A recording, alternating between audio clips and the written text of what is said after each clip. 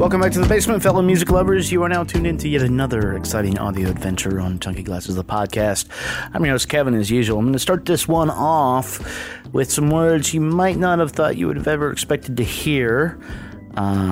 If you are our demographic, and I know you are, and you definitely wouldn't have expected me to hear this, but one Beyonce Knowles this Saturday night dropped one motherfucker of an album. I am talking about Lemonade. Started off as a sort of video project. We didn't know much about it, except it was premiering on HBO. That happened on Saturday night, and as that happened, social media exploded. Initially, because right up front, she seems to be airing out her cheating husband. If you are to believe this is a personal narrative, we don't know about that, and we're going to talk about that a little bit in this podcast. And then as people dug deeper into it and it went on and on, realized that this was a compelling, a passionate, and maybe important even work of art that explored themes of black culture, of feminism, of black power, of women power. It is a masterful statement to my mind from an artist that, while we expect sort of perfection in the pop sphere of what she has been doing, I don't know that I would have expected this, and I'm really happy that it happened, though.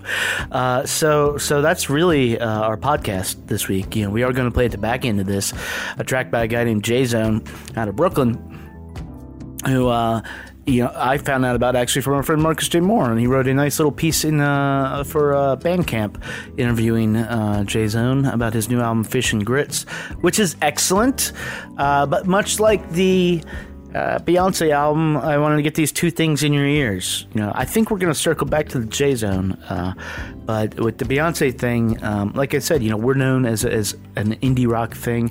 I don't call us that, but people seem to think we are just an indie rock blog, and if you want to come down and look at my record collection, you will see that it's patently not true, but whatever. We have that reputation, and I know a lot of you listening might be thinking to yourself, Beyonce? No, I don't think Beyonce. In fact, I'm going to air out Paul a little bit. Paul said the same thing. He's like, I've never been a fan, and I just don't believe it. Don't believe that this might be this year's sort of answer to Kendrick Lamar's To Pimp a Butterfly. And I'm here to tell you it is. But we're going to discuss it. So Eduardo is down here because he never leaves. My friend Marcus Dowling, your friend Marcus Dowling, he was down here. He brought along his friend Brianna Younger, who we've been talking about having on Marcus and I for quite a long time. Now, she is a sort of a superstar, up-and-coming music journalist in the D.C. area. If you don't know of her, she writes for, or has written for NPR, Bandwidth, Vice, City Paper, and her she's on point, is what I'm trying to say. It was an honor to have her down here, and so that's basically your podcast for this week. So without further ado, I'm going to say it again, words I never thought we'd be saying. Here we go, episode number 178 of Chunky Glasses, the podcast, where we're reviewing the new album from Beyonce, Lemonade. Okay. It happens here, and it finishes here. Two men enter, one man leaves. Merely a two-word review, just a shit sandwich. I will roll the record up and down. That right there is a logical fallacy.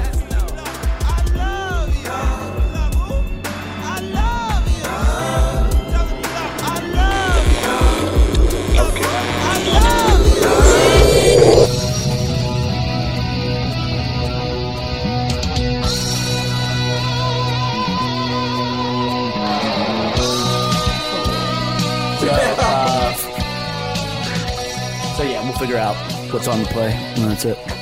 If you guys are ready, we all ready? We set? Yeah, All right, ready. welcome back, everybody. Marcus, long time no see. Hey, man. Eduardo, you're here every damn time. But gentlemen, we have to behave. We got a lady in the house here, Miss Brianna Younger. Hello. Hello, Brianna. It's nice to meet you finally. Marcus and his friend Marcus Moore, have been talking you up. Oh, my goodness. Yeah, we do those things. They've been talking you up and saying, hey, this would be a good person to talk about some stuff with. And so here we are. So what? I'm shy. Oh, it's okay. Just imagine the only person hearing you is in the microphone. It's just one little person. So where are you coming from here?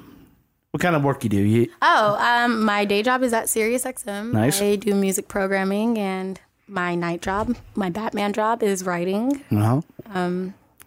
For some pretty good publications. I guess, yes. Yeah. It's like, you have to pull this out of her. I think Washington Post. I think a few others. That was once. Yeah. We are here today to talk about lemonade, which is, you know what it is. It's not the drink. It's not the Gucci Mane song? If you think it's play that bass line, that'd be real nice. It would be nice. This is the second time that Beyonce has surprise released an album. Although, was the video release announced? Yeah, because it was on HBO. The video was announced. So, There was a the video trailer. was announced, but they weren't sure what it was going to be and whatnot. It was par for the course. And then in the midst of all the purple pain this weekend, all of a sudden you have this lemonade going off on HBO. I started looking at Twitter after getting home that night, and I was like, what is people talking about? And then somebody is like, so Jay-Z just found his 100th problem. and I was like, wait. I was like, oh, okay. Okay, I think I know what this is. And tuned in, and all of a sudden I see, wait a minute, there's an album on Tidal now. There's an album on HBO. It's a video album. I made it about maybe 4 songs into the video of the album before my mind started to melt because it is literally one of the most aggressively incredible performances. It's up there with Kendrick Lamar's performance in the Grammys. It is so I don't even know what to put it. I like Kendrick Lamar's performance. I haven't seen much like that in 44 years. And all of this just sort of secretly out of nowhere. And now we're sitting with an album that is, I'll spoil an opinion that I'm going to have later on, that maybe this year's To Pimp a Butterfly. It's equivalent to that. And we'll talk about that a little bit. And that... I'm getting gas this morning and somebody is blasting Sorry out of their car already. Wow. And dancing while she's pumping gas. So what's going on here? Let's see. Beyonce. Beyonce's going on here. Yeah, I think that everybody wanted a Beyonce album. Everybody was ready for it. As soon as Formation hit, everybody was ready. Everybody's like, okay, Beyonce priming started, because there's now a Beyonce, because now that Beyonce's done this a couple times, you have the Beyonce priming. You get the sense that an album's coming, and Twitter gets hyped, and Facebook gets hyped, and your friends get hyped, and you go to the grocery store, people are talking. Then you get the drop of the album. You don't know when it drops, and then when it drops, the whole world stops. Luckily for Beyonce, and I've been thinking about this as we talked about this. Prince passed away, so the world had already stopped. So people didn't have anything to do, and they were already sad. They were already That's not entirely inaccurate. Yeah, people were already hurting, and then Beyonce drops her record at the same time. I actually saw anger. People thought it was rude of her that she was and stepping down. disrespectful of Prince's legacy to drop an album as if it wasn't planned. Right. But TV time wasn't paid for. If it hadn't been Tidal, I would have been oops, too late now. But they just leak whenever. Rihanna. Okay, so the Rihanna thing, we've talked at numerous occasions. But okay, so all right, so I understand that point about people being angry about the Prince thing. I get that. I mean, also, I think, this is other great point about this record. There's a lot of little tiny points because this record literally encompasses so many things. That's an important point.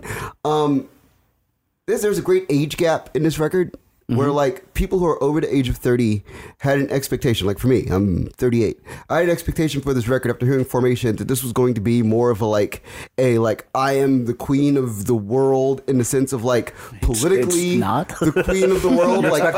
like Marcus Garvey Pan-Africanism to roll right. I'm like, out. okay, she's going to send us all back to Africa and be the queen of Africa, Beyonce. And then if you're under the age of 30, you're like, I just want like the most like turned up, incredible, booming Beyonce record ever. Yeah. And you can't please both sides of that. And I think that's the hardest part that people have in trying to appreciate this record, because if the record had been like Beyonce, Queen of the Nile, then it was like, okay, the people who are mad about Prince's passing and the record falling at the same time wouldn't have anything to say. Because they would have been like, well, she did the Aretha Franklin, Nina Simone thing, and we can appreciate that. Yeah. But then like people who like are just waiting for this really dope record to drop are like, yeah, Prince died, but did you hear Sorry? Did you hear Daddy Issues? Did you hear? But doesn't the personal stuff on this album like augment the political statement?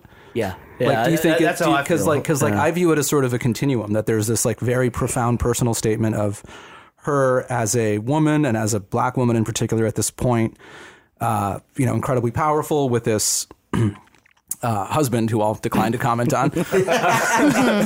But and so to have it culminate with Formation, to me, the story that the album ends up telling is one of like, and I think she says this repeatedly, right, in Freedom, and that it's this kind of personal emancipation. It's a gender-based emancipation too. I don't quite know how to put that correctly, but I feel like unlike like a lot of albums, I'll pick maybe unfairly on like The Miseducation of Lauryn Hill, which I like, but I like it way less than other people. And I feel like that's an album where like the two don't coexist for me the way they do on this one.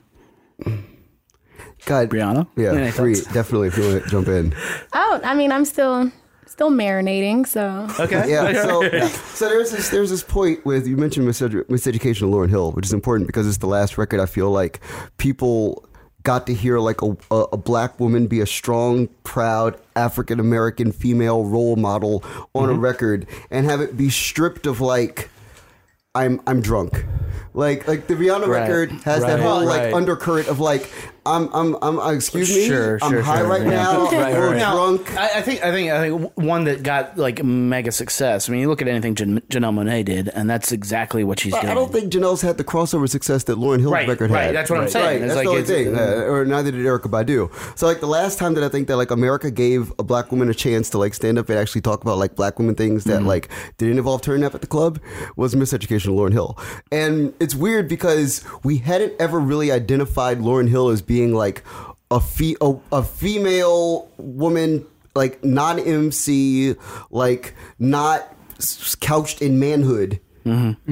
And Beyonce is like the first time in a long time that we've had like a female artist couched in femininity who also has a political edge to her, and we get it from the female side of it, like first, without her having to like spit 16 bars and be like, oh shit, she's dope.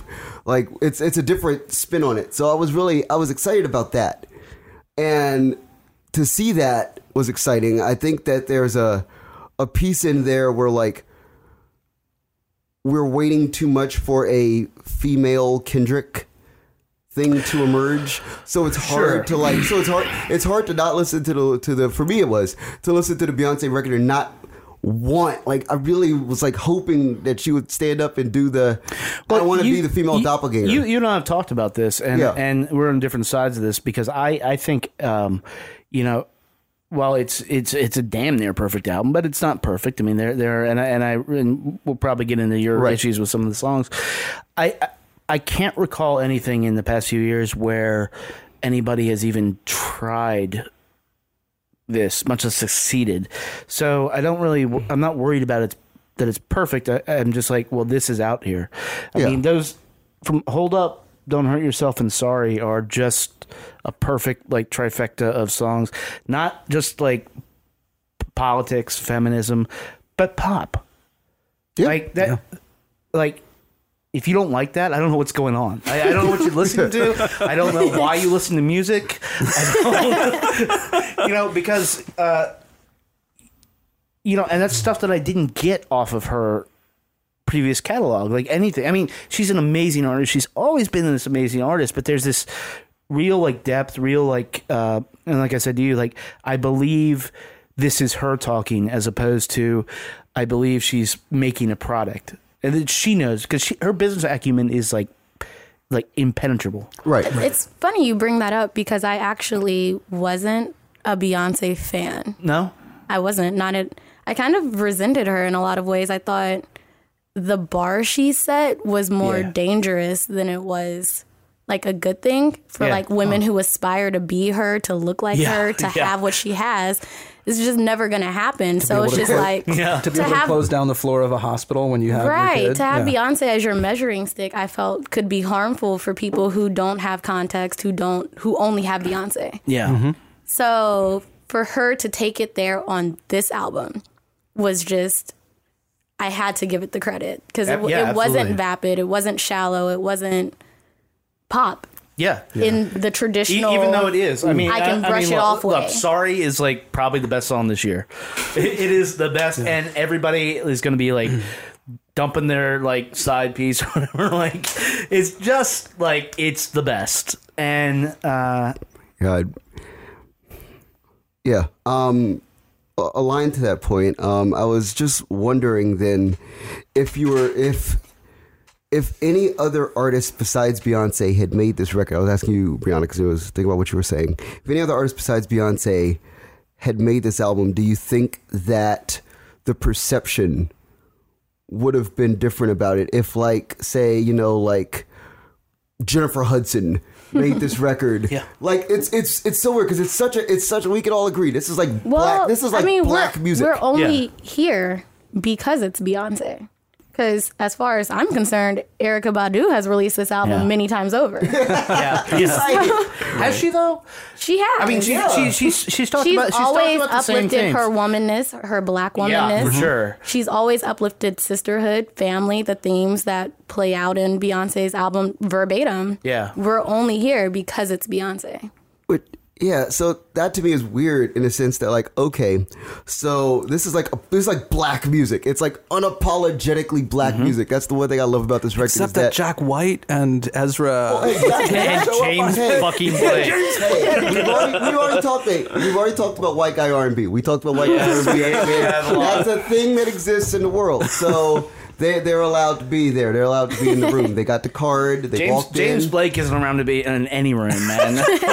Hey, Limit to Your Love is like endemic for a lot of people. Upset his album with Chance didn't come out, but it's another story. I mean, they were hanging out in the house together, you know. I know they were supposed to be making music, but God knows what was going on. But anyway, so no, it's like I listen to this record. God, it's like just black music just in my face. I'm like, this is great, and then I go, wait, has Beyonce really made like a black musical album yet? And then like, not really. See, I mean, I don't know. I always have a problem with that rhetoric that especially came up with To Pimp a Butterfly, and everyone was like, oh my God, this album's super black. And I was like, any more so than any other black person releasing, like, what is inherent? Like, black people are inherently black by default. I think my take on Pimp a Butterfly and this very much so is that there is something that because you're right, there's just stuff that's inherently black just because of that, but there's a lot of old soul, a lot of stuff that isn't as accessible to like a larger populace, whether it be white, Latin, whatever. Right. And for at least To Pimp a Butterfly, like, there was moments in there that let everybody in. And even though it was speaking to a very specific cultural experience, it was saying, you know what, this is different but the same. Right.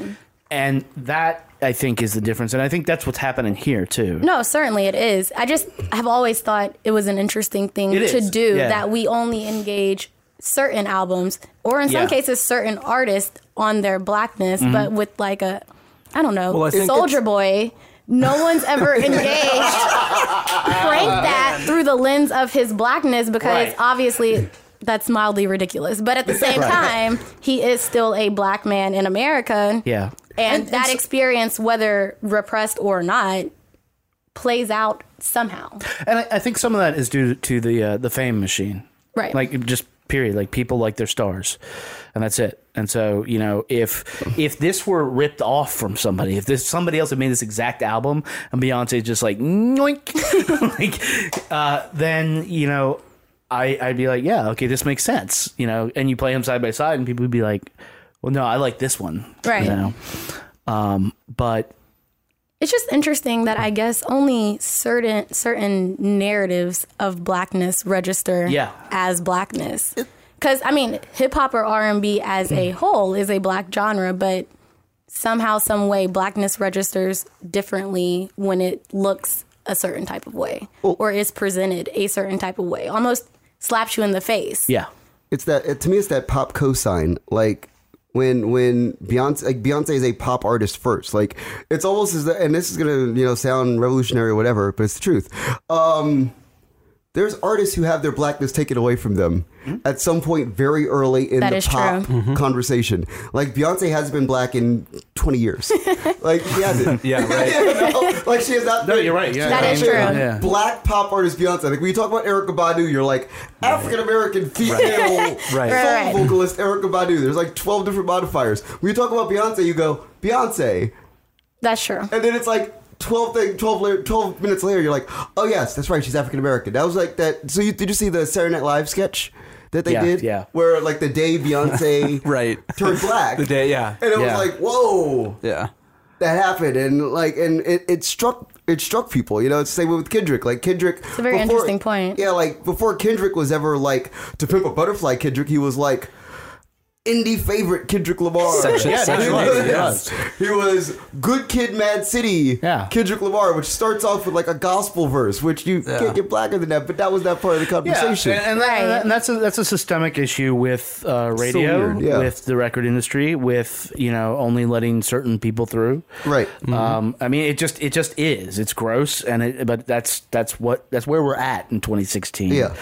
And, you know, like I said, the day Beyonce turned white, you know, you have to, you can't go out and just make an album about collard greens, right? To say, because you're like, you know what, and this is why it's fucked up. It's wrong because they're like, the audience won't get that. It's like, yeah, the audience will because they're fucking people, right? Like, they get it. They're not racist pieces of shit.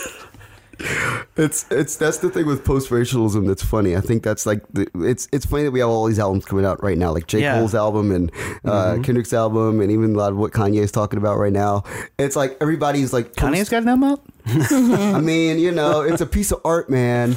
And he changes it every day, an evolving man. piece of art. Well, you know. let's down that track. Let's down that path. Let's talk about, like, honestly, it's not a fair comparison, but like what he's doing, you know, and calling out like journalists and saying like white journalists or white media companies should not be talking about his music. My career, all right. Yeah, I'm dead. But he says that about Pitchfork, and yet our friend Marcus Moore and a lot of other people like write for Pitchfork. Hey, he saved all of our careers. Yeah, that guy. But you have that and which is that's not an anybody experience, like that album. No, that's just that's a crazy person's experience. To get back and you know, if I'm not allowed to say this, then please tell me. But like, you want, man. Kanye cares about, like, we're talking. So with Kendrick and race, there's an evolution, right? And it seems to be part of like his kind of what we assume the normal kind of sort of African-American consciousness expansion was, and a lot of that comes from like the 60s and the Black hippie movement, and it's what a lot of us who take Black studies classes in college learn as kind of the evolution of a Black experience in America. Kendrick's career seems to mirror that more or less. Beyonce's does not, right? Because to Marcus's point, she's not been Black for a couple of decades, and now she's back. Such a ridiculous concept. It's true. Somebody's gonna like sound clip that shit out. That's really like. I know. I'm sorry that you're on this, Brianna. But so Kanye cares about race. Don't worry, no one's taking my blackness. So Kanye cares about race in as much as race affects Kanye. Yeah. Right? He doesn't care about race as a concept, I don't think. I mean, I've just seen no evidence I think he does.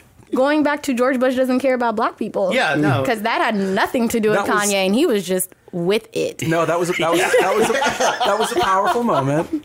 And like, I mean, college dropout, like, yeah. Kanye recently stopped wanting to engage that part of him. Once he became a fashion icon, I think that was it. And then it was like, very Kardashians. I kind of think Kanye grew to resent his blackness, honestly, when he realized that he's Kanye West, but there's still going to be doors that are not going to willingly open for you. Right. I think he kind of resented it. And so then every time he speaks of it now, it's like a very angry, like, this is only personal to you because you're mad at this point now. Like, right. Yeah. But when Kendrick and D'Angelo talk about self-love, like they want everyone to love themselves, and when Kanye talks about self-love, I think he's really just talking about himself loving himself. I want you to love yourself and buy some Yeezys. Exactly. Pablo jackets, infinite Pablo jackets. But to address I guess the music on this album here, you know, to my mind, you've got hip hop, you've got soul, you've got a fucking country song. Mm-hmm. Like is outlaw the first, fucking country song? Is this the first Beyonce like Americana song? Is that, or is it's funny. I listened to KT Tunstall on the way down here. I listened to Black Horse and the Cherry Tree. Absolutely, and I was that's a good comp. In my head, I was like, wait. And you got Kendrick at the back end, which honestly, if the album had ended with that song, I would have been. I mean, totally as much as I like Formation, as much as that was when that video dropped, was just like, holy fuck, what's Beyonce got into? We're in it, you know. The album itself like flows in this sort of cycle of just like, you know, like she says, tonight I'm blowing your shit up, boy. And, you know, I've heard a lot of people say it flows into redemption. I don't hear it. I hear it like, I'm just leaving your ass. I don't think she gets to acceptance by the end of it. People say it mirrors the 5 stages of grief. Yeah. And I think she gets hung up somewhere between like anger and... I think she does. It's just... maybe to what everyone has been saying, maybe it's a black woman form of acceptance where redemption isn't really ever going to come. You just have to make lemonade. Like, it's never going to just be okay. You just have to learn to make it okay. My mother, who never listens to anything, listened to the Beyonce album. Yeah. My mother is 70 years old.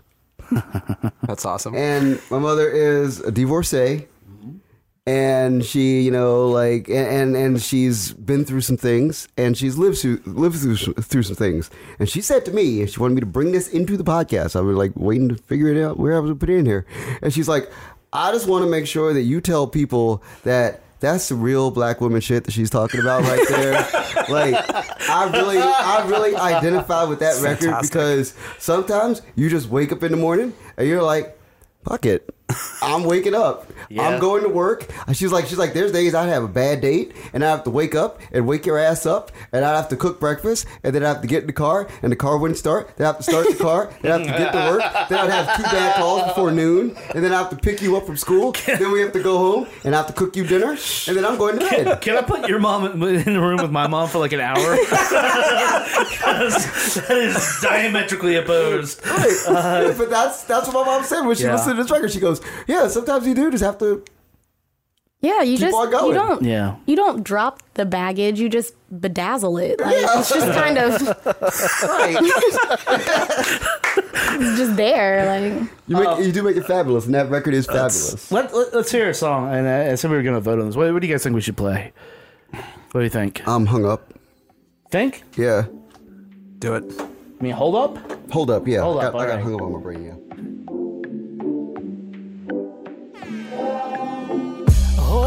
They don't love you like I love you. Slow down, they don't love you like I love you. Back up, they don't love you like I love you.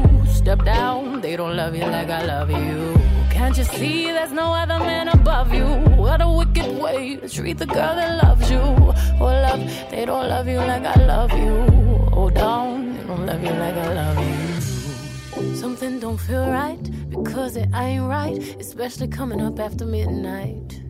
I smell your secrets, and I'm not too perfect to ever feel this worthless. How did it come down to this? Scrolling through your call list. I don't wanna lose my pride, but I'ma fuck me up a bitch. Know that I kept it sexy, and know I kept it fun. There's something that I'm missing, maybe my head for one.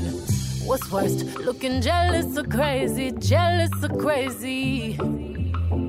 Or like being walked all over lately. I'd rather be crazy. Hold up, they don't love you like I love you. Slow down, they don't love you like I love you. Back up, they don't love you like I love you. Step down, they don't love you like I love you. Can't you see there's no other man above you? What a wicked way to treat the girl that loves you. Hold up, they don't love you like I love you.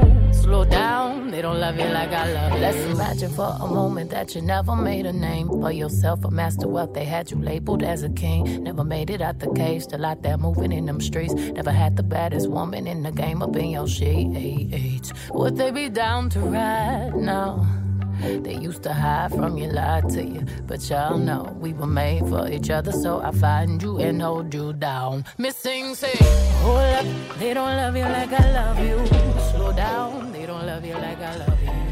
Back up. Thought of the day here. We've had so few African-American female pop records in the last 25 years that haven't involved actively just people going out and drinking at the club all the time, that I feel like if you just like we were talking about how Kendrick's record off mic, we were talking about how Kendrick's record is objectively good. There isn't a large catalog of objectively good African American female pop records. So I feel like if you listen to Beyonce's record, I would also advocate listening to any one of Erykah Badu's first 3 or 4 albums. Sure. I would also say listen to Janelle Monáe's Arcandroid. Jill Scott, maybe. Jill Scott. Yeah, like I would say Solange. Right. Right. Anti. I would say that's out there. I don't know. It's close. It's close. Anti maybe a little too ratchet. Okay. Actually, a lot too ratchet. But like we need to like keep this in a box. Yeah. And I feel like I would definitely Solange. But why? We're not in a box. Right. But in order to like because there's such a lack of understanding of what it is to be an African American woman. If you look at the Lemonade short film, I guess that's yeah. Tell me you did not see Rihanna all up and through that. I did, but I saw like Rihanna pastiche and not Rihanna herself. So I think if you put Rihanna in that box, you overpower it. Like it's like second. Like I'll say this and it'll sound however it sounds, but it's the truth. Like all of that, like Rihanna's so far ahead of what everybody else is doing. She is on a whole other planet. That's the one thing that this record did teach me. Like that amongst all other things, above all other things, is that God, Rihanna's on a whole other stratosphere. The double standard is kind of painful with those two. Like a lot of people pit them against each other, and I don't think it's a competition. You can't. Yeah, I know. But Rihanna hasn't cared No. For a very long time now. Yeah. And Beyonce just arrived at this point. Like, middle fingers in the video, all of that. Like, Rihanna has been just... Yeah, so I feel like it's all like... GGAF. That whole thing. But when Rihanna does it, we're not having this conversation. So we actually did have this conversation. So we are having this conversation. Yeah. But it's funny. It's like... Because I feel like, okay, like, I watched the video and I go, oh, God, this is so adorable. It looked like you ever see, like, those, like when you ever see like Kid President, Kid President. It was like Kid President take on Rihanna. Right. When I watched it, I was like, oh, they look so adorable. But at the same time, I mean, this video for this song in particular, it's a stark contrast between like this happy music and if you listen to the actual lyrics of the song, and like it's a perfect actualization of she's just walking down the street breaking shit with baseball bats. Yeah, it's brilliant. Yes. But I think that there's... Okay, so like if I were to give this album like a star rating or something, I don't believe in such things, but if I did, I'd give it 4 stars. Because I'd say if it was done by like Rihanna or an artist that's on another level that Beyonce has yet to reach of comfort in this like complete open freeform creativity, it'd be 5 stars. It'd be absolutely perfect. But I feel like this is the first record we've seen from Beyonce where she's like approached that Rihanna level where she's like, I am free.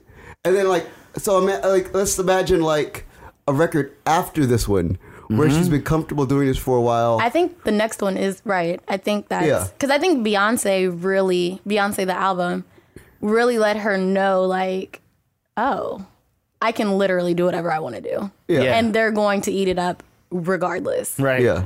So but what is the next step of that?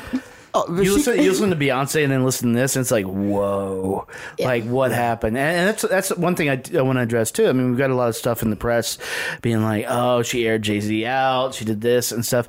Do we think this is an actual like a reaction album to Jay-Z cheated on her and stuff, or do we think that this is, which is honestly sort of degrading in some ways, because it's like, oh, you mean like a female black artist couldn't actually just write a bunch of shit like this that is this empowering and have it not be true? As unfortunate as it'll sound, I don't think that Beyonce could write this record yet. Like, I don't think she did. I mean, she had help. She had help like everybody else has help. Yeah, but I think that if you think that she's not sitting there like looking at every single thing, I mean, collaboration is a powerful tool. Yeah, but I don't think that she. Okay, so I think that that there is something, because Rachel Roy exists in the world. Rachel Roy, right? Of course. Hashtag. God. Don't eat her tacos or whatever. Yeah, right. No. There was a tweet about that on Good Morning America where someone was like, "Fuck Rachel Ray. I will not go to her store and eat her tacos anymore." And I just thought there are so many wrong things about that statement, that she has a store, that she sells tacos. So I'll say this. So Rachel Roy, Rihanna, and Rita Ora all exist in the world. So there is plenty of reasons to believe that like Jay-Z did something emotionally or physically that would constitute cheating. That would allow someone to create the records that have been created on this album. That is a possibility that I will put it like 85%. Right. I'll also say that like Beyonce also reads social media, and I think she could also like read any one of her fans' timelines and get a sense of like some kind of personal angst about some man somewhere that did them wrong. So there's a bit of that in there, and then on top of that, there's also just like wanting to be bad. In quotes, for the first time on a record, and break all the rules and do all the stuff. So that's it there. So you put all that together, and then that's where you get those songs from. Like when you mentioned Becky with the good hair, though, that's like where you reach a point where you're like, specific. where she pulls back the hood for a second. It's like, I see you. I saw an interesting tweet about that though, because someone said, while everyone was assuming it was Rachel and Becky, as in Becky, a white woman, someone was just like, Becky with the good hair could have been a shot at black women who have, quote, the good hair. Right. And then black women who so-called don't. In fact, a track we're going to play from another artist at the back end of this uses the same phrase. Yeah. So. It's just, it's just, again, this album is like so unapologetically like black in its idiom and phrasing, and then there's like stuff like that, and you're just like, okay. And I think that it's a weird mix, this record too. Like you're taking all of this like blackness, and then you have like Father John Misty in the room, and all sorts of just Diplo is in the room. All these like wacky Jack White, all these wacky random white guys are in the room, just kind of like hanging out. And there's like this absolute. It's the balance of it feels off. Like I said, that's why I would give it a 4 out of 5. It's perfect in its imperfections. Like it's almost perfect. And those collaborators specifically are why I tend to think that this is actually like, dude, she knows what sells. Yeah. Mm-hmm. She knows. I mean, like, I'm a 44-year-old dude, and I hear "Hold Up," and I'm like, holy fuck, like, I'm scared. or "Don't Hurt Yourself." I'm like, oh my god, Jesus! Like, I hug my lady. I'm like, I'm sorry, I didn't do anything. But I mean, and that's fucking powerful. And I don't care if you're like black, white, man, woman. If you can do that, that's what people are supposed to do. Right. But I think we got away from that for so long, for people being able to do that this is like the first generation again of people being able to approach that standard. Like, okay, so it's like you take like James Brown records from like the 1960s and that level of danger and hearing dangerous music that is introducing you to a style of communication that you're not used to. Mm-hmm. Like when James Brown goes, ugh! Yeah. To me, that says one thing. To you, that says a different thing. I think it's the same thing. Yeah, but when we find that point in the middle, that's where the good stuff is. So, like, when we hear these records, like, you hear this record, I hear this record, other people hear this record.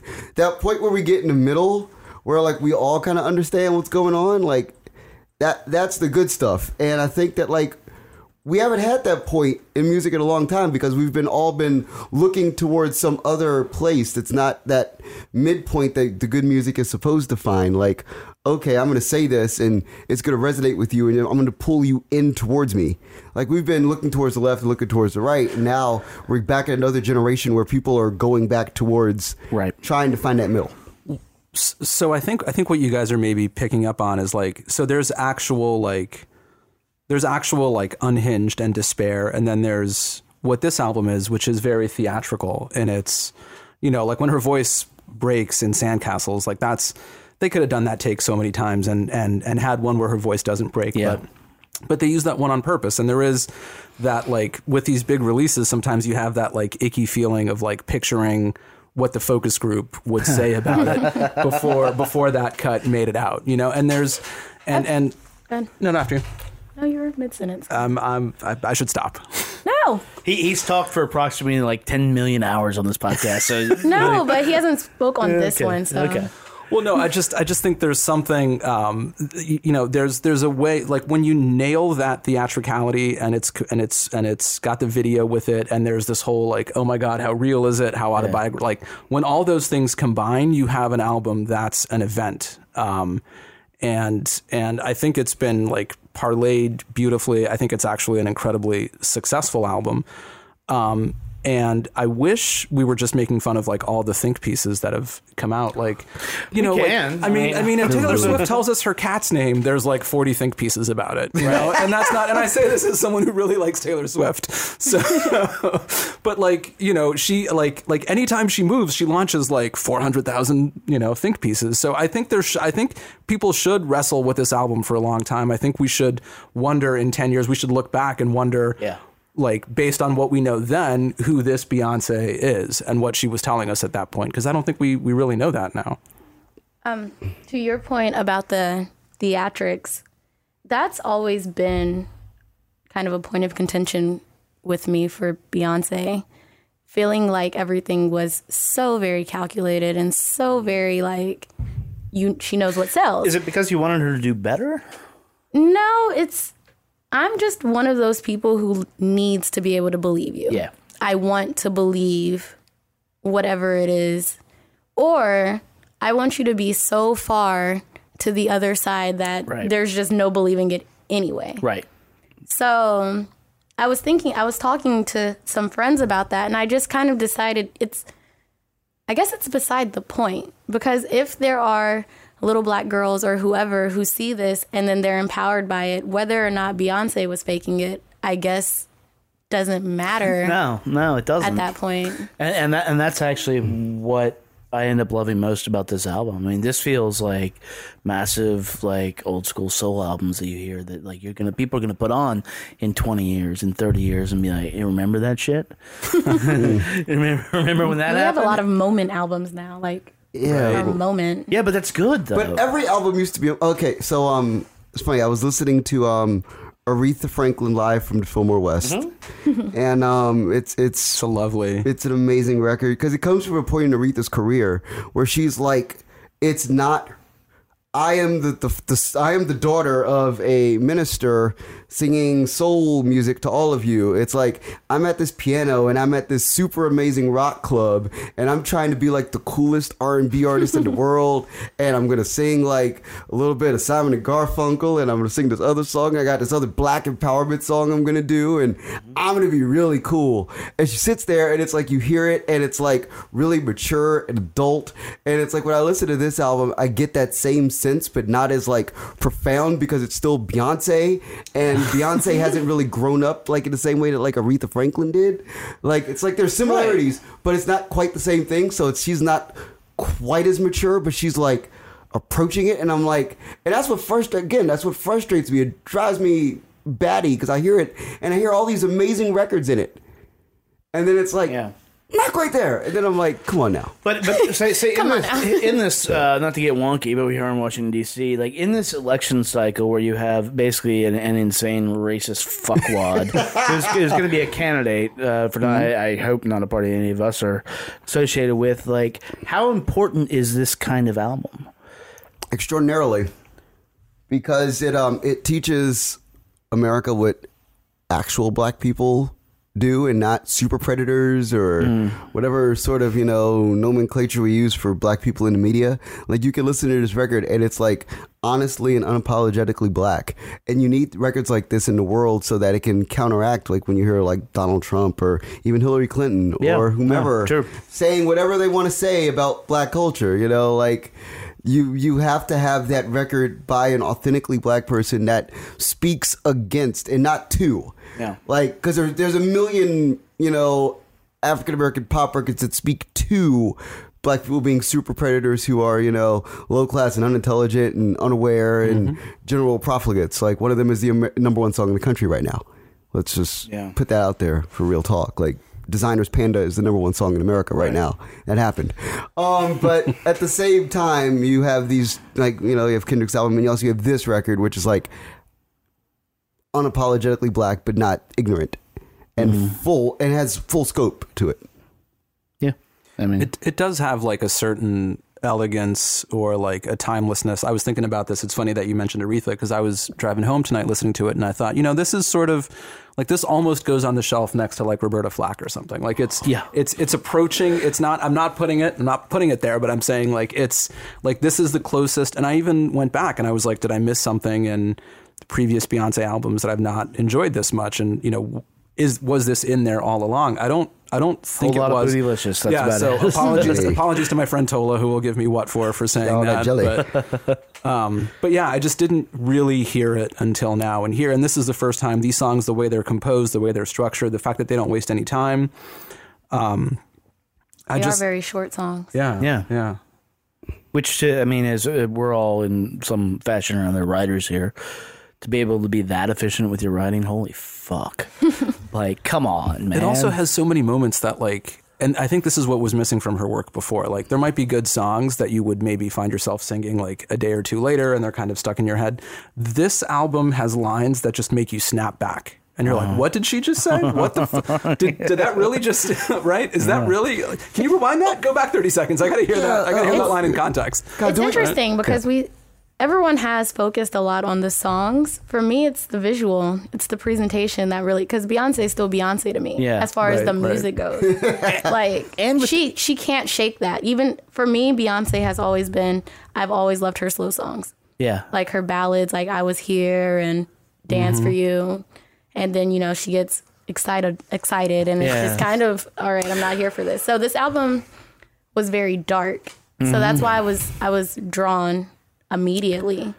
And still, for like the slow songs are the ones that I'm like, oh, this is great. Like, what is it? The song? It's just basically in the video. It's like her and Jay-Z just sort of staring at each other. It's nice. Drama. Yeah, drama. But that's actually a really good point, because I think personally that the video for this is the way to go. Yeah, I think Beyonce was very much a medium in this moment. She was just the person by which the art was passed through. Yeah. Because I look at the video and it's just very. It was a very visceral reaction. Like, I was just staring at my TV, like, Jesus Christ, like, what is going on? Because like Eve's Bayou immediately came to mind, and it was just like, I have no idea what's happening. And I'm an asshole for not knowing the poet's name, but not a fact. Yes, but that because that's how I first experienced it, like that thing, and I was like, that's really what got me super excited for this, because like, if this is the album and this is how this is going through, it hits these pop songs and it just gets weird, and then it's like pop song weird, and you have to pay attention to it. And I honestly think that, like, if you are going to dive into this thing, which a lot of people are, like, rather than dissect it into singles, you have to watch the video. Like, just like I think that's why I didn't listen to the album, because I was just like, I kind of don't want the music. My first listen was disappointing. My first listen, but the set after that, I was like, oh yeah. You got it. Like, okay, so I mean, in my mind, I now like think about the future of how we release music in this, because this is the first time that we've ever seen like a modern pop album that's a movie. Like in this instance, it's not the first time we've seen it. It's the first time it's been this potent. Yeah, but it's a great. To me, it's like REM used to do this all the time. Well, but yeah, REM. How? I was in college. Let's not forget Moonraker, guys. Come on. Moonraker. You mean Moonwalker? Moonwalker. Shit. Yeah, thank you. That was Moonraker. Right. Yeah, that's like 20 or 30 years ago. Like now we have this place where like music is worthless, and now we have to like we sync the film to the album, and there's all these great cinematic albums that have been released as of late, like really cinematic albums, everything from Anderson .Paak to Kendrick to even The Weeknd. Like all these albums are really cinematic, and this is the first album I think that's really like been released in a way where it's like, okay, well let's just give up the ghost and let's just do this as an hour-long video where there happen to be songs involved. That's a thing. Even like Kanye has dabbled in for but only in 6 minutes, quite a while now. But not at 70 minutes though. Like that's the thing. To me, that was like a statement. It was 59 minutes. Yeah, wasn't that the a full super long feature length? Runaway? Yeah. But it wasn't until it got to Runaway. Like even the Kanye thing wasn't a necessarily coherent thing. Right. Whereas this was as batshit crazy as it is. Like some of the images are just like, it's a coherent piece from start to finish. It's like, in a song you want, I think you want, that subtext is what makes you come back. It makes you like, so you don't need to talk about all these things. You don't need to explicitly say like, yes, this is about female empowerment. This is about black empowerment and stuff. In the video, it explicitly said, there's no getting around that, but for whatever reason, that works and makes it stronger, I think. Yeah. Here's something funny to think about, everybody. I just thought about this. It hit me like a shot. Prince died in Purple Rain, and I watched Purple Rain. This is like Purple Rain. Like Purple Rain is Prince's. I can only imagine Prince's album Purple Rain as the film Purple Rain. That's the thing that like exists in my mind. Like when I hear the songs on the album and I don't watch the movie, they feel like they're out of place to me. It's a little flat, yeah. Yeah. So in this sense, it's the same kind of thing. So like, do we get to a point now where we want more artists to like dare to be cinematic in scope with their releases and to do more of this? Like, do we want like? But who are you going to make time for? Like we all made time for this, you know? Well, it's only the 1% of artists. Like you can't be like, what 1% of artists are artists who dares to like really get with people who can properly pull that kind of thing together. It's just the thing I'm thinking about. Like I go, okay, so like obviously Taylor Swift is going to do one of these crazy movies. That's not what Bad Blood was? Yeah, but that's what it was. That's the opening to it. But we're going to get deeper into that now. Now you're going to get an hour of Taylor Swift doing an album like that. Quentin Tarantino's going to direct that, isn't he? Of course he is. Of course he is. You already know. That's going to be terrible. But think about it. Like that's where we're headed now because this thing is a movie. We're headed back to the future, man. I'm serious. Like these came out and they were terrible. They came out so much in like the early 90s, and people were just making these bad videos and trying to string them together and make a statement and everything. They never worked. But Beyonce happened into something with this record. I think she went into it knowing that she wanted to do a feature. I think that's what it is. I think she went into it and understanding. It was a logical step because she had all of her videos. So why not tie them together anyway? The last album she released all the videos like in that way. So I could just imagine like we talked about the Sturgill Simpson album. Mm-hmm. If Sturgill had released that album with a cinematic piece to it, it would have made a lot more sense. You're right. Instead, he just said you got to listen to side A, and then you got to listen to side B, and it doesn't work. And it's just like this doesn't hold up. Do you all think Gambino's script worked with his because of the internet? No. I just want Donald Glover to like sit down and decide he actually wants to be a rapper one day. That too. And then when he does that, release something like that because it'll blow our minds. I don't want him to like him and Ha about it and think one day I want to be a rapper. Now tomorrow I want to be an astronaut. Well, I saw an interesting tweet from Emily White, the old NPR intern. Yeah. Who works for Billboard now, and it was her only comment on this album, and she was talking about this and Anti and saying that in a world where albums just don't matter, it's freeing up people that have been told that they have to do it some way to do whatever the hell they want to. And so they can mix the mediums and they can do all this stuff because it doesn't matter. Like, she's not going to sell like what an album like this would have sold in like 86 or 96 or something. And so if this sets a precedent for this is popular and we see more people understanding this, the commerce of it. And I don't think it's just because she's Beyonce. I think it's because she actually had something very serious to say and just executed like flawlessly on it in the video. I think we're giving Beyonce too much credit. No. Well, her team. I like this. I like this hot take. No, hot take. No, because it's very much in line. Like, it just makes sense. Like, if you think about To Pimp a Butterfly, and prior to that, you think about Good Kid, Mad City. This whole creative liberation thing has been going on for a while. You think about all of these albums, J. Cole's album, like albums getting released with no lead singles. I work in radio. They're not sending songs to radio. They're not doing any of that. They're not even telling you what to play. They're just like, I'm putting out this album. If you want to play a song, you can, I guess. So I think it's not revolutionary in its execution. It just makes sense. Like, of course we're here. Where else would we be? But like Kanye West was in Madison Square Garden premiering an album on a live stream, right? Like, but do you think it has just hit the rarefied air of Beyonce? That was sort of the point I was trying to make. I think Beyonce has come down to it because you're right. All those people are doing those things, but the reach and the scope of who I don't think so, because we thought with Beyonce the album that was about to be the thing. All it did was erase release dates. No one's yet to drop an actual surprise since. Like, there was always like, we know it's coming. Radiohead will. We heard we heard whispers. They tweeted some sort of hint.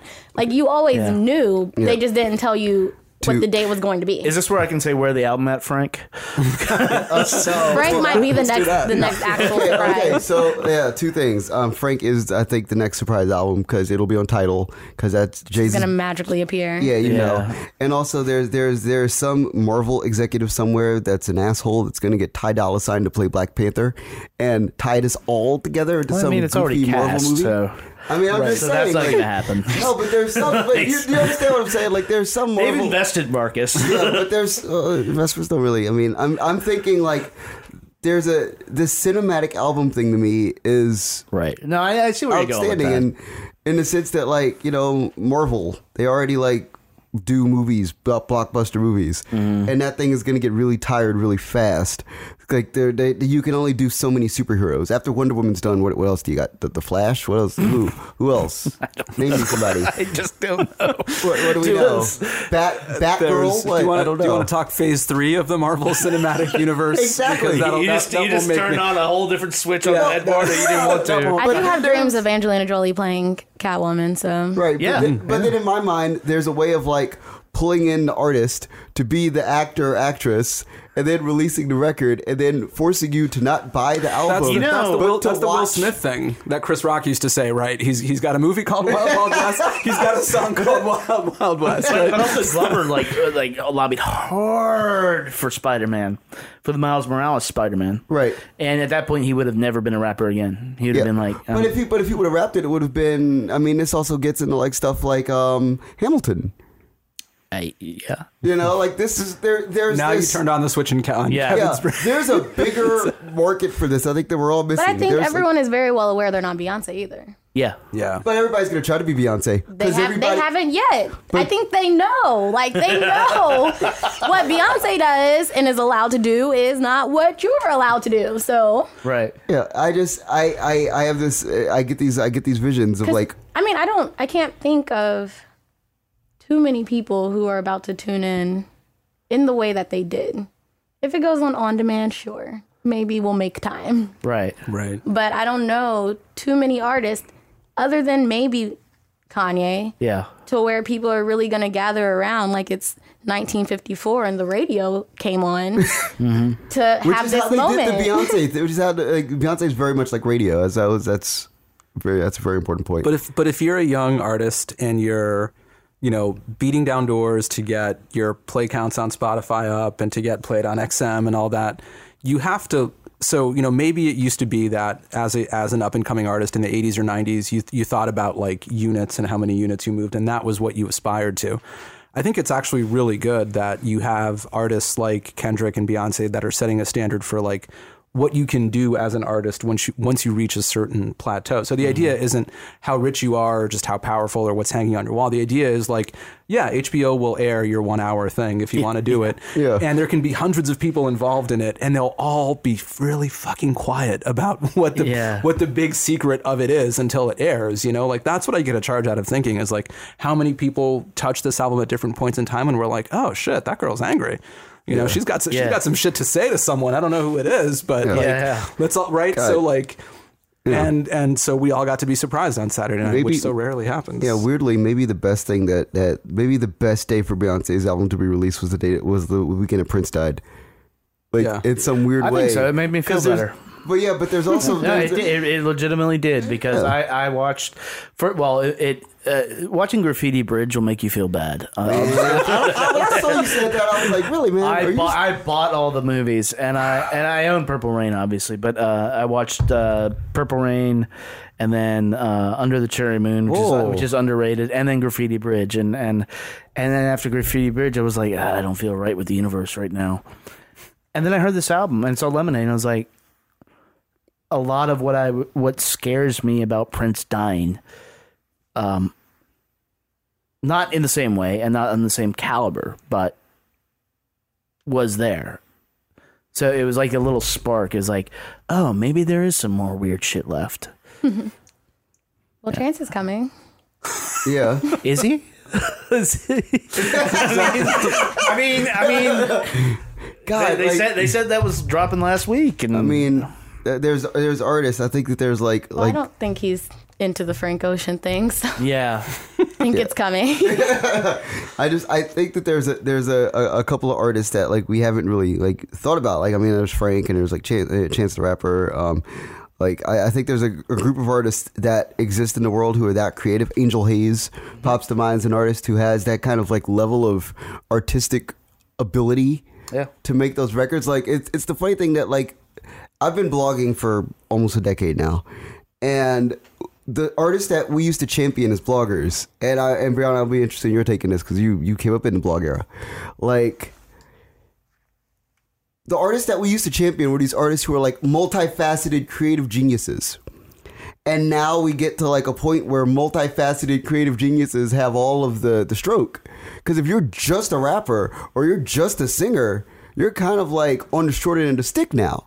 Sure. Like there's this broad universe where the thing that we had talked about 10 years ago actually exists, and these crazy ideas you had, like, man, wouldn't it be cool if so-and-so got on stage and did a play of their album, blah, blah, blah, and whatever, and because so-and-so could act and sing, like Azealia Banks can act and sing and do all this stuff at the same time, and wouldn't that be great? And it didn't fit into a context of like, oh, all I have to do is release an album. That was like a really big letdown, but now you can like have this broad open thing, and so for artists like that, I think it's like a real opportunity. Like that's just something I think about. I'm like, that could be that's a thing now, and there's a lot of artists who like stand to do very, very well in this like atmosphere. Yeah. I think I don't know. I feel like, again, and it's not to be divisive or contrarian or any of that. Never that. But people really commend Beyonce when she makes certain moves because she's Beyonce, meaning she's on that level. Yeah. I think it's far more of a risk when you're not on that level and you're putting out the music that you want to put out, because it took Beyonce a decade or more of following the rules to get here. And don't you deserve so much more credit when, like Prince, we keep speaking of him, he never followed the rules, like, and he still got to where Michael never followed the rules and he still got. So I look at Beyonce and I'm like, you were content to sit in your box for a long time. Does this shine a light though on that possibility that people might just not know it exists? Do you think? Yeah. Like I completely feel you on that, and it is, and that's the rarefied air. You're a superstar. It's like, oh, you stepped outside your box. Well, that's amazing. But Like, I think Chance even with Tunde, but definitely with Acid Rap. Yeah. It was very uncompromised music. It was very, y'all don't have to like this, but you're going to. Yeah. And even like with Kendrick, maybe Overly Dedicated was more traditional by comparison of everything that came after it, but he's not really compromised too much in the way of his creativity, his integrity. I think people really committed to Pimp a Butterfly because it was such a risk to put that out, especially on the heels of Good Kid, Mad City, which came on the heels of Section 80. Yeah, like, and it was unexpected because of how people and like the level that he was getting reviewed at. Right. It's like most people at that point would put out something that is more pop or something that's going to play it safe and pander to what people expect of you so that you can keep moving up. And he was just like, nah.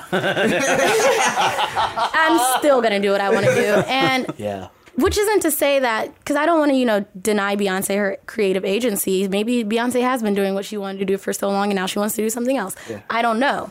But well, I think even Rihanna has very much been like, even though it is very pop music, I don't think people signed up for Rihanna getting naked every day or like whatever Rihanna does.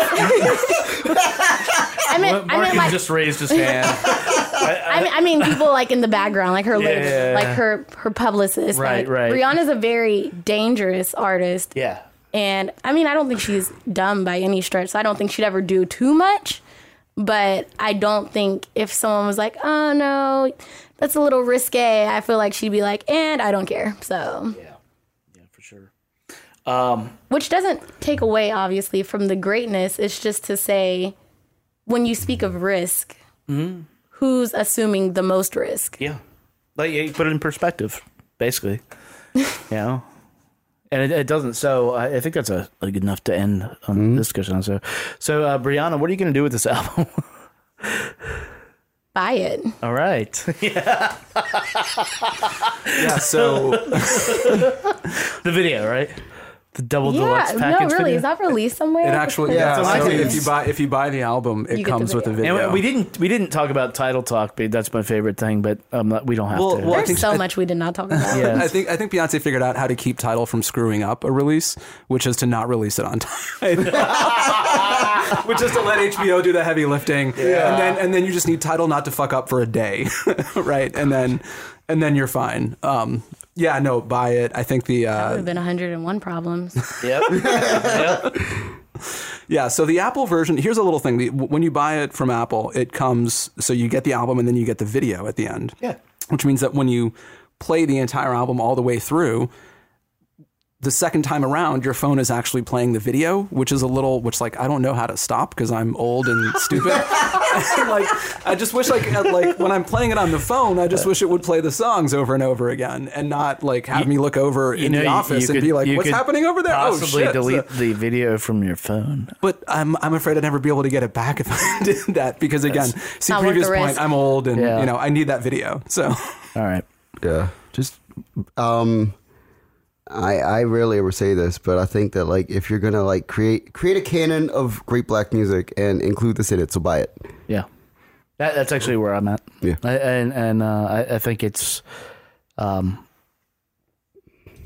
unlike a lot of albums this year. It spoke to me. I've heard a lot of good albums, and we've got a lot of good albums coming up, but this one, it spoke to me as unexpected because I'm not a Beyonce fan.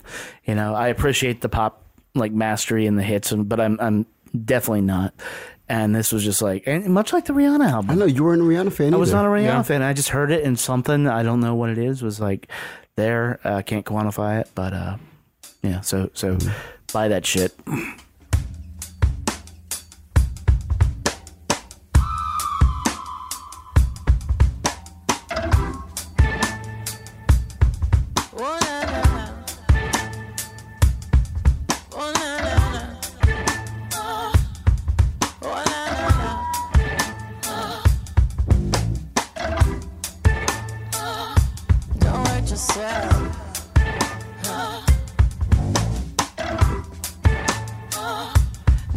Yourself.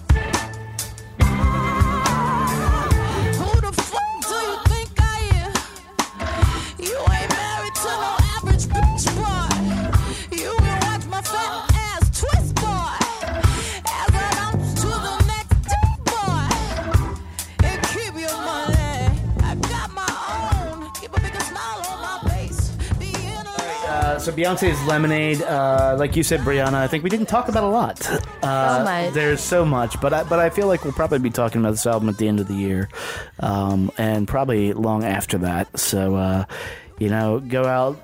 If you got to subscribe to Tidal, I guess do that.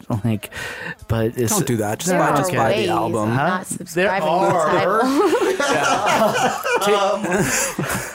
But find some way to get it in your ears, and because it's good shit.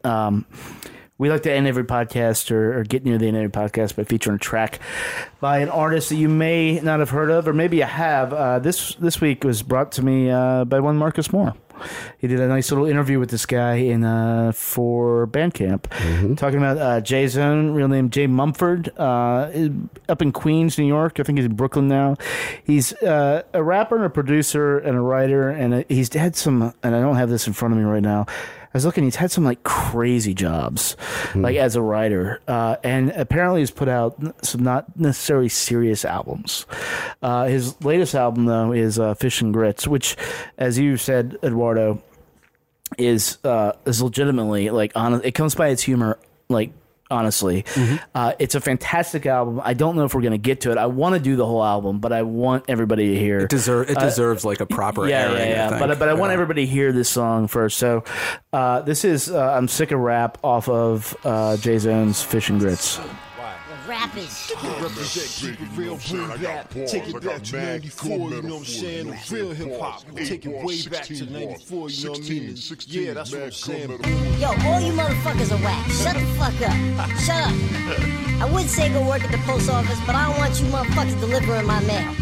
Yo, Zone, you gotta address this shit. I hate rap. I hate it. Talk about rap around me if you wanna be ignored. I'd rather hear bluegrass. Fuck it on board. Every time I turn around, I gotta hear trap. Textbook scratch, boom back. With the drum machine scared of 115. Chop, kick, snare, 88 BPM. If you Facebook posted all caps about bringing rap back to the real, we can't be friends. Every fucking verse is 16 bars. 4-bar hook. Repeat to make it 8. I'd rather hear Birdman rap about his 16 cars. Play me some Michelle and Master. You say you got bars, can't write a song. Acapella insults 20 minutes long. Every generation X will wanna take rap back to 88, but can't seem to remember what made it so great. Ain't nobody back then wanna take it back to 79, so fuck the 90s. Yo, I got my Columbia rain suit, son, I'ma take it back to 94. Till I see payphones in use, or you can find a job in a triple fat goose. It's 2015, rap segregated, and all my rap peers say I ain't gonna make. Yo, Zone, you got a tour, motherfucker, what for? I'm damn near 40, sleeping on somebody's living room floor. I need shows, can I be a part of your crew? Nigga, please, take a 360 deal and keep trucking. The only motherfucker not doing no shows. Put my shit on Bandcamp for the fans and say, can't wait to go to South by Southwest to suck off writers for Blog Love, perform for other rappers. Get a job, swag boy. Y'all all on Twitter. Yo, we up in the lab. Fans talking about when him should collab. You say cool, but you just saw him last week in some dick-sucking industry of anything speak. I hate that we can't be cool with each other without saying we gonna do a fucking song together. We get along, whatever. Leave it at that. Fuck what the fans want. Our relationship is lukewarm. Rap needs to get his loop on. Pop that pussy behavior and move on. So in a nutshell, I'm sick of rap. Sick of nostalgia and bringing it back. Fuck doing collabs with cats you don't like. No trapping, a boom bap, and a cuff in the mic. Underground rap is a poor man's mainstream. Not a hater, bro. Fellacio's a lame thing. Fuck rap, play Victor Moan. And when it's done, play Elvin Jones. I'm sick of rap. Yo, son, let's collab. I got 16's real hip hop, son. Sick of rap. Well, the experts say it's all about touring. So can I sleep on your floor, Mr. Promoter? I'm sick of rap. Son, it's all about blog love. If you ain't on the blogs, you ain't relevant. Sick of rap. Well, I don't sample compilations. I only sample originals. Yeah, your shit still sucks. Sick of this shit, yo. Fuck it, let's make disco. That's pretty clever, man. I like that. Oh, you like that shit, don't you, man? Word up. Word up. Wanna know something, though, Zone? What's up? On the real, I roll with disco. You know why? Why's that, cousin? Because I'd rather fuck with bell bottoms than bullshit. I hear that, man. Word up. Fuck rap.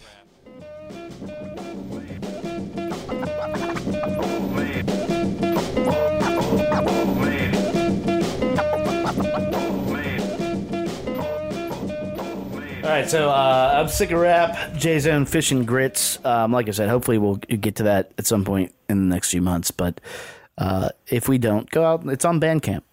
calls it out in the song. It's on Bandcamp. And we'll put a link in the show notes for Marcus's interview with him. It's a fascinating. I mean, you thought that song was angry? You need to read what this guy has to say. He's amazing because he's just like, sort of fuck all this shit, and I'm just going to make good music, which is what it's all about. Here. Yeah.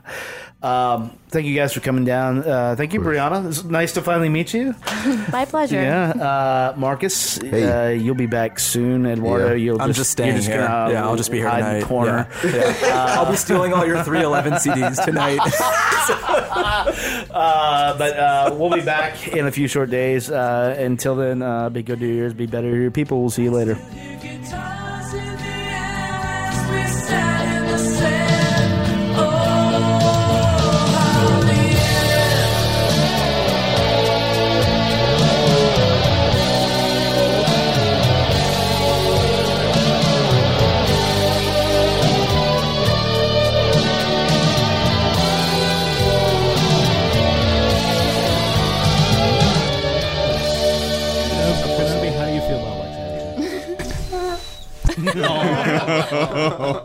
Kenobi.